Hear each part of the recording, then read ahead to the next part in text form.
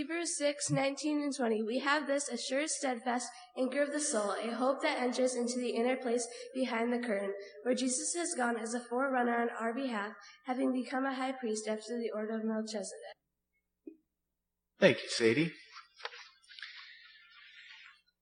If you're between the ages of 4 to the first grade, you're excused to kids club, which means if you just finished the second grade, you get to stay here. So I will have some in that group. So while we wait for those to leave, and while we have some that have stayed put, I want to invite those who finished the second grade, who are staying here for the first time, if I could convince you to come sit on this first row for just a second. I just need you for a second. I only have a couple of you.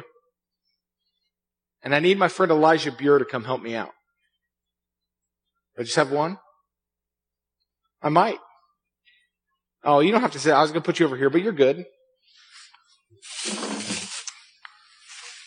Will, I get to talk to you.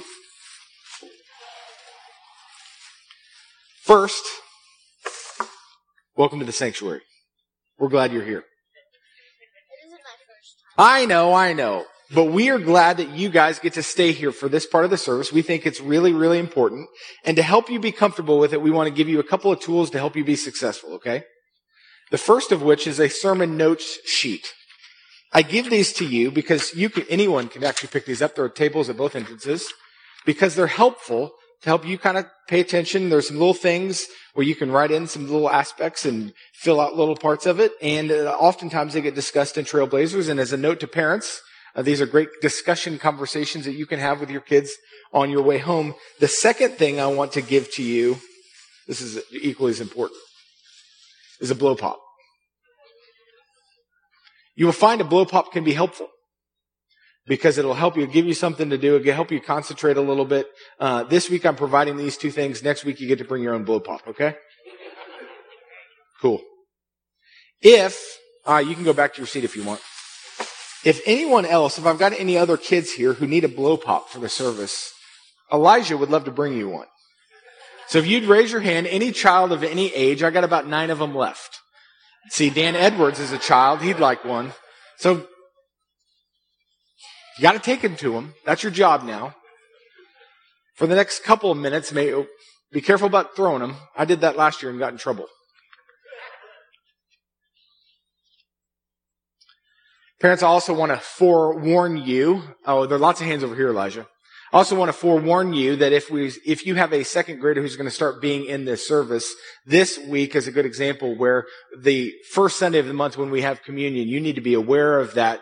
Some of you, those kids would not have been in here for communion service. So just want to forecast that to you so you can take a couple moments to decide whether or not that's something you think is appropriate for them to do or not. We can have a conversation about that later. So, this morning, we're starting our summer series, a series that I've entitled, My Anchor Holds. This phrase comes from the hymn, The Solid Rock, which is also called, My Hope is Built on Nothing Less. You find it both ways depending on your hymnal.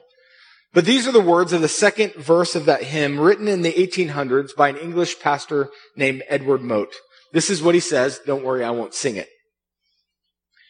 When darkness veils his lovely face, I rest on his unchanging grace. In every high and stormy gale, my anchor holds within the veil. Thanks, Elijah. Mote paints a picture for us, one that will be painted throughout the book of Psalms, that there will be times in this life when darkness veils his lovely face. That we'll all have seasons when we don't see God, when we don't feel him, when we don't sense his presence. And Edward Mote, like a good psalmist, encourages you in those times to find your strength and to find your hope, not in your circumstances or in your situation or in the potential of your circumstances or situation being resolved, but rather to find your strength, to find your hope in the character of God, to trust who he is rather than what you're in. The hymn continues, in every high and stormy gale, my anchor holds within the veil. That even when the wind picks up, even when it's stormy, and it's happening, right? There are lots of you that I talk to on a regular basis who are sharing storms that you're going through, whether those are personal, whether they're professional and job related, whether they're financial, whether they're relational, whether it's marriage stress, whether it's your parents who are struggling, whether it's your kids that are struggling. There's so many of us who are in this place of feeling a stormy gale. My anchor holds within the veil. Edward Mote points us to a passage in Hebrews 6, a passage that we're going to dig into in a little bit because it's rich and it's deep. But we need to be reminded of what Jesus said to his disciples in John 16:33, when Jesus said, I have said these things to you that in me you may have peace. In the world you will have tribulations, but take heart, I have overcome the world. Friends, that truth stands out to us because Jesus forecasts for us that there will be storms, there will be tribulations. A fact, again, that many of you can attest to.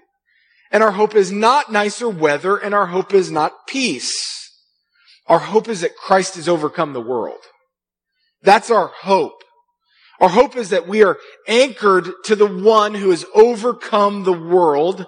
And that's what Edward Mote in his hymn is pointing us to. So friends, as we walk into this series, My Anchor Holds, we will spend our summer looking at specific psalms that will serve to anchor us, psalms that will teach us and remind us that though we have tribulation, he has overcome the world. That our anchor in Jesus Christ will hold. The book of Psalms is one of my most favorite because they are prayers to God written from God. Which is to say that if you struggle and you find in the book of Psalms words that declare that struggle, God's clearly okay with it because he inspired them. He actually encourages you at times to speak your doubts. He encourages you to speak your frustrations through this book. And we'll find that as we walk through the book of Psalms, and yet they don't resolve in frustration. They resolve in the character of God. And that will be our hope as we move into this, that our anchor will hold. And so to help us be reminded of that, I am asking all of us, every one of us, to memorize Hebrews 6:19 through 20. That's our theme verse for the summer, as you've already heard, as Sadie read or memorized and gave us. Every message in this series will begin with a different person reciting this truth from Hebrews 6:19 through 20. And Lord willing, 13 more of you will send me an email suggesting your willingness to do so. Because it is a truth that speaks to all of us, whether young or old, and it's that truth that we have an anchor and our anchor will hold, that thematically will tie all of these messages together. So this morning, as we start our series, it is fitting that Hebrews 6:13 through 20 would be our passage. So turn with me there. I want you to know as we're starting in Hebrews 6 that we're in the middle of a book. And that, in fact, we're in the middle of a chapter of a book, so we'll give you a little bit of context, at least enough to know that the main theme of the book of Hebrews is the call to persevere in the faith. That very reality that life's going to be hard, it's going to be difficult, and you'll be tempted to stray. You see that throughout the book of Hebrews. There's warnings against straying, as if these Jewish people who had given their lives to Christ were going to run back to Judaism, thinking it was a better covenant. And this author is warning, no, stick with Jesus Christ. He is supreme. And so when we come to the first part of Hebrews 6, it ends this way. The first 12 verses say, 11 and 12 says this, and we desire each one of you to show the same earnestness, to have the same full assurance of hope until the end. That's that perseverance he's calling you to. so that you may not be sluggish, but imitators of those who through faith and patience inherit the promise. What the author of Hebrews, writing to a Hebrew people, wants to do is to point them to an example of those who inherited the promise, so that they would have an answer to the question, how do we persevere? How do we endure hardship? And he points them to Abraham, who received a promise from God and clung to it. He pointed them to the highest authority that they would get, that they would understand, the best example they would know. He points them to Abraham. So let's pick it up in verse 13. For when God made a promise to Abraham, since he had no one greater by whom to swear, he swore by himself, saying, surely I will bless you and multiply you. Now he's writing to the Hebrews, these Jewish people, who instantly would have picked up the context out of Genesis. I'm going to spell it out for you. That God first made a promise to Abraham in Genesis 12, telling him he would make him a great nation. In effect, telling him he would have many offspring. He'd have a lot of kids. In Genesis 15, God again meets with Abraham, and Abraham expresses to God that he doesn't have any kids. You haven't met your promise. And God reiterates this promise to Abraham, telling him and calling him to go outside to count the stars, and telling him that have more family than all the stars in the sky. He reiterates this promise to him. I'm still consistent with you. And then again in chapter 17, after Abraham had waited a long time, God reiterated the promise again. And in chapter 22, Isaac is born when Abraham is at least 100 years old, having waited at least 25, maybe 30 years for the fulfillment of that promise. Now, if you lean into the story of Abraham, you got to think as a 75-year-old man to be promised kids is iffy. And at 76, it gets more iffy. And at 77, it got more iffy. And at 78, I could keep going. But God was a promise keeper. He made a promise to Abraham, and he would keep it. And you might even remember that after that promise, in fact, later in chapter 22 in Genesis, God tests Abraham and calls him with his son Isaac to take him up onto a mountain and to sacrifice him. The thing that Abraham had waited more than 25 years for, God says, do you treasure that more than me? And Abraham, willing to put everything before the Lord, takes a long hike to a mountain far away and takes a long hike up a mountain, trusting God, trusting the promise of God, even when he didn't understand what was going on. And then you might remember that the Lord provided a sacrificial lamb on that mountain. And so when the Lord speaks to Abraham again, this is what he says in Genesis 22. By myself I have sworn. This is the language we find in Hebrews 6, declares the Lord. Because you have done this and have not withheld your son, your only son, I will surely bless you. And I will surely multiply your offspring as the stars of heaven and as of the sand in the seashore, and your offspring shall possess the gate of his enemies. What you see here is that God, who's made a promise to Abraham and then reiterated the promise and then reiterated the promise and then reiterated the promise, now makes an oath. I swear to you by myself, on the highest authority that could exist, himself, that I will do that which I've promised you. This is the story that the author of Hebrews is pointing us to. So that in verse 15 of Hebrews 6 it says, and thus Abraham, having patiently waited, obtained the promise. God did what he said he was going to do. He did it. God kept his promises, past tense, and God keeps his promises, present tense. Verse 16. For people swear by something greater than themselves, and all their disputes, an oath is final for confirmation.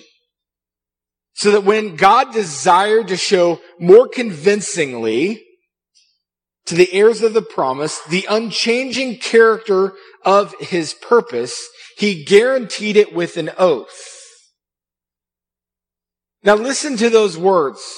When God desired to show more convincingly, God had already promised and he'd already swore, but he wants to show you more convincingly. He wants you to be utterly convinced that this promise he's made, that the heirs of the promise would understand his unchanging character, that he's consistent, that they would know the unchangeable character of his purpose. He guaranteed it with an oath, verse 18, so that by two unchangeable things in which it is impossible for God to lie. Let's pause for a second. What the author of the book of Hebrews is doing here is he's looking back at the story of Abraham as an example for us of waiting and trusting God. There's two things here that are substantial for us. One is that God keeps his word. And the other one is that we might have to be really, really patient about that. It's funny the context we live in. People tend to have this idea, well, God told me I should do this, but I should have it now. Well, I want this now. Why can't I have it now? And yet God called Abraham to wait as many as 25, probably longer than that. And so he puts this example before us, not only to see God's unchangeable character, but also the call to patience. That we would have to trust God in the midst of all of these things. And it rested on two things. These two unchangeable things, according to the author. First, that God made a promise. See again, Genesis 12, 15, 17, etc. And that God reinforced it with an oath. We read that from Genesis 22. And so then he moves to give us the purpose of the example in the end of verse 18. We need to start leaning in more here. So that, end of verse 18, we who have fled for refuge, talking about the Hebrews, might have strong encouragement to hold fast to the hope set before us. Friends, what he is writing to these Hebrew people is that they would look at the example of Abraham, of God's consistency of his character, the nature of who he is, his promise keeping, and his inability to lie, and that they would be emboldened by that it would be a strong encouragement to them, that they would hold fast and cling to the hope that was set before them. That they would cling to Jesus Christ. That they would find their hope in Jesus Christ. That they would hold on that. And that brings us to verse 19.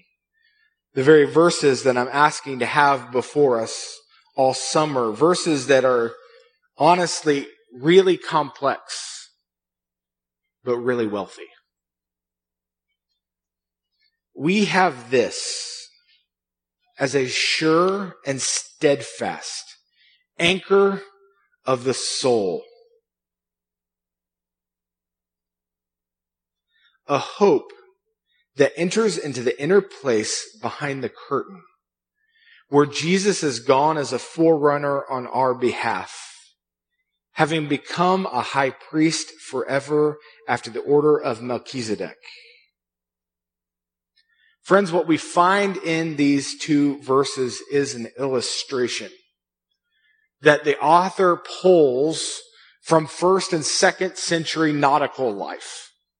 He wants them to have this boating picture before them of their faith. This is what he tells them. In the midst of a storm, a ship would look to enter into a harbor to drop its anchor. That would be its protection. That would be its security. Now, if this ship were unable to enter into the harbor, it would send a small boat. Often that boat was called a forerunner, interestingly enough.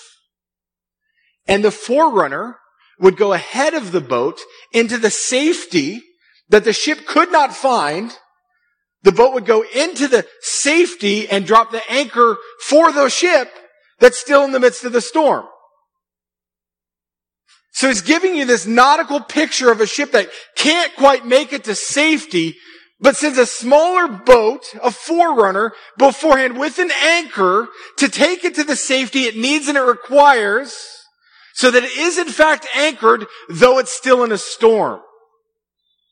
Do you see the extraordinary picture he's painting for you in the midst of these verses? The ship is secure. It will be safe. That Jesus Christ has gone before us as a forerunner, as a little boat on our behalf. And when he died and when he resurrected and when he ascended back into heaven, he goes before us into the very presence of God. That's what it means when he says the inner place behind the curtain. He's putting before you this imagery of the Holy of Holies. That Jesus Christ has gone through into the harbor. He's gone into the very presence of God. And he has taken our sure and steadfast anchor. That we are anchored then, not in the problems of this world, not in the challenges, not in the temptations, not in all that which we find totally overcoming or overwhelming. No, we're anchored in the presence and the character and the nature of our God. So that we would forever have hope. We would forever have hope, knowing that regardless of what you walk through, regardless of how high the waves get, or how much the wind blows, or how much teetering your ship feels, you're tethered to the Almighty. You're anchored to God. It's the Hebrews 4 passage been read to us that we're able to enter into the throne room of God the Father through the blood of Jesus Christ. We're called to enter into it with boldness because we're tethered. We're anchored into His presence. And that's our hope. That's what the Hebrews wants to put before us in this passage. You should know that this is the end of chapter 6 before he gets on to I want to now give you some meat to chew on.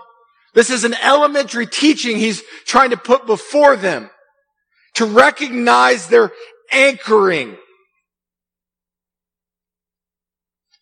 and to know that they're anchored through Jesus Christ to the Father.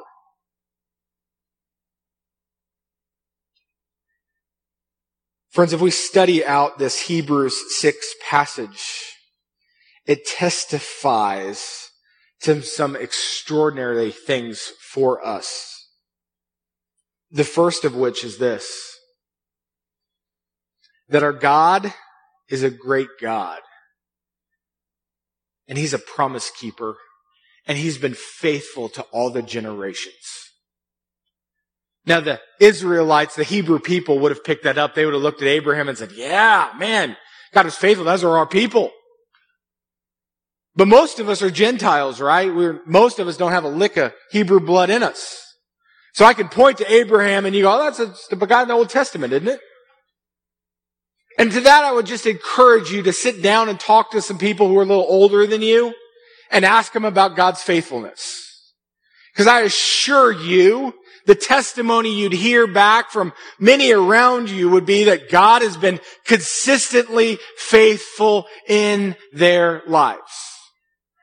I got an amen. At least one.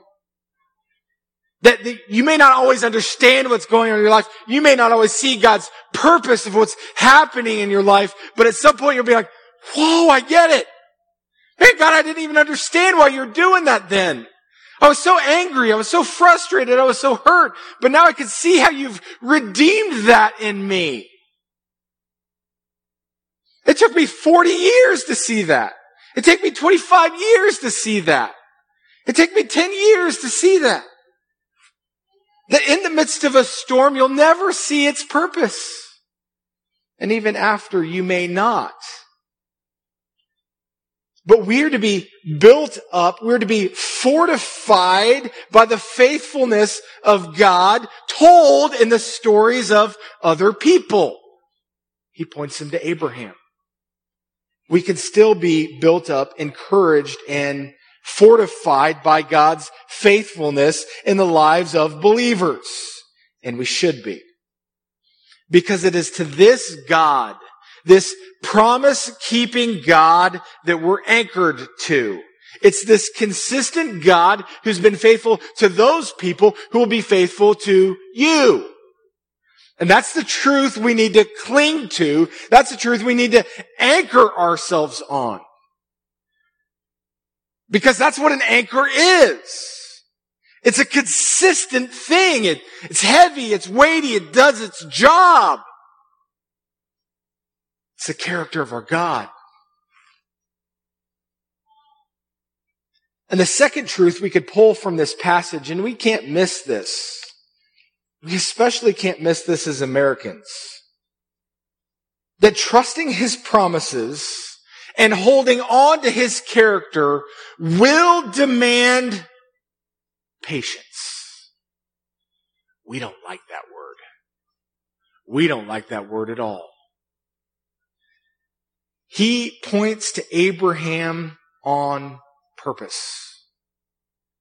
And I can look at Abraham and recognize that some 25 years he waited. And I could point to Sarah. And I can't imagine what she went through as a woman trying to get pregnant. And I can't imagine what a woman she went through trying to get pregnant and then being told she was going to be pregnant and still having to wait 25 years.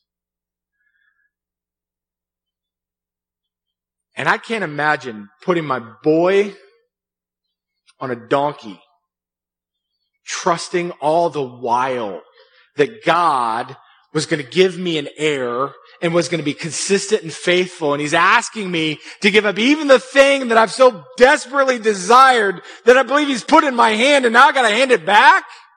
Like, what in the world? Hebrews 11, by the way, would testify that Abraham did it with the full knowledge that even if he sacrificed his son, God would be faithful to resurrect him. Now that's an anchor. Friends, we are called to be anchored to the truth. And we're to be reminded that that anchor might take a long time. That God will always, always, always keep His promises. But it may not always come in your timing.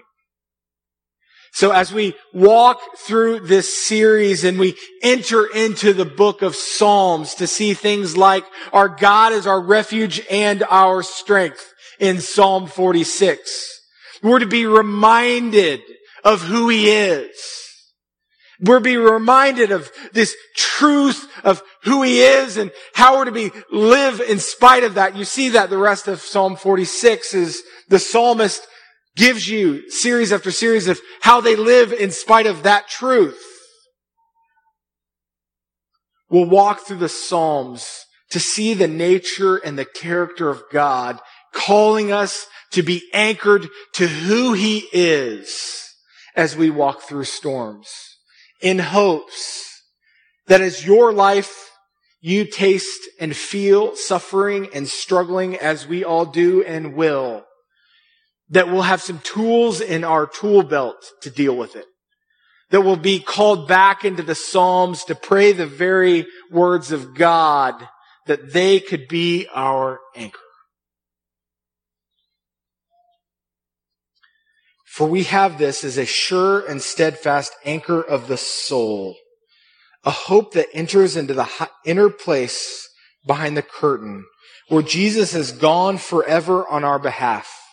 having become a high priest forever after the order of Melchizedek. Let me pray for us.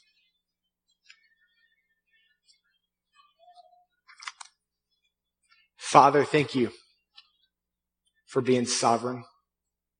Thank you for being over all things, everything. Father, I don't always know and can't see what's before me. My boat shakes more than I wish that it did.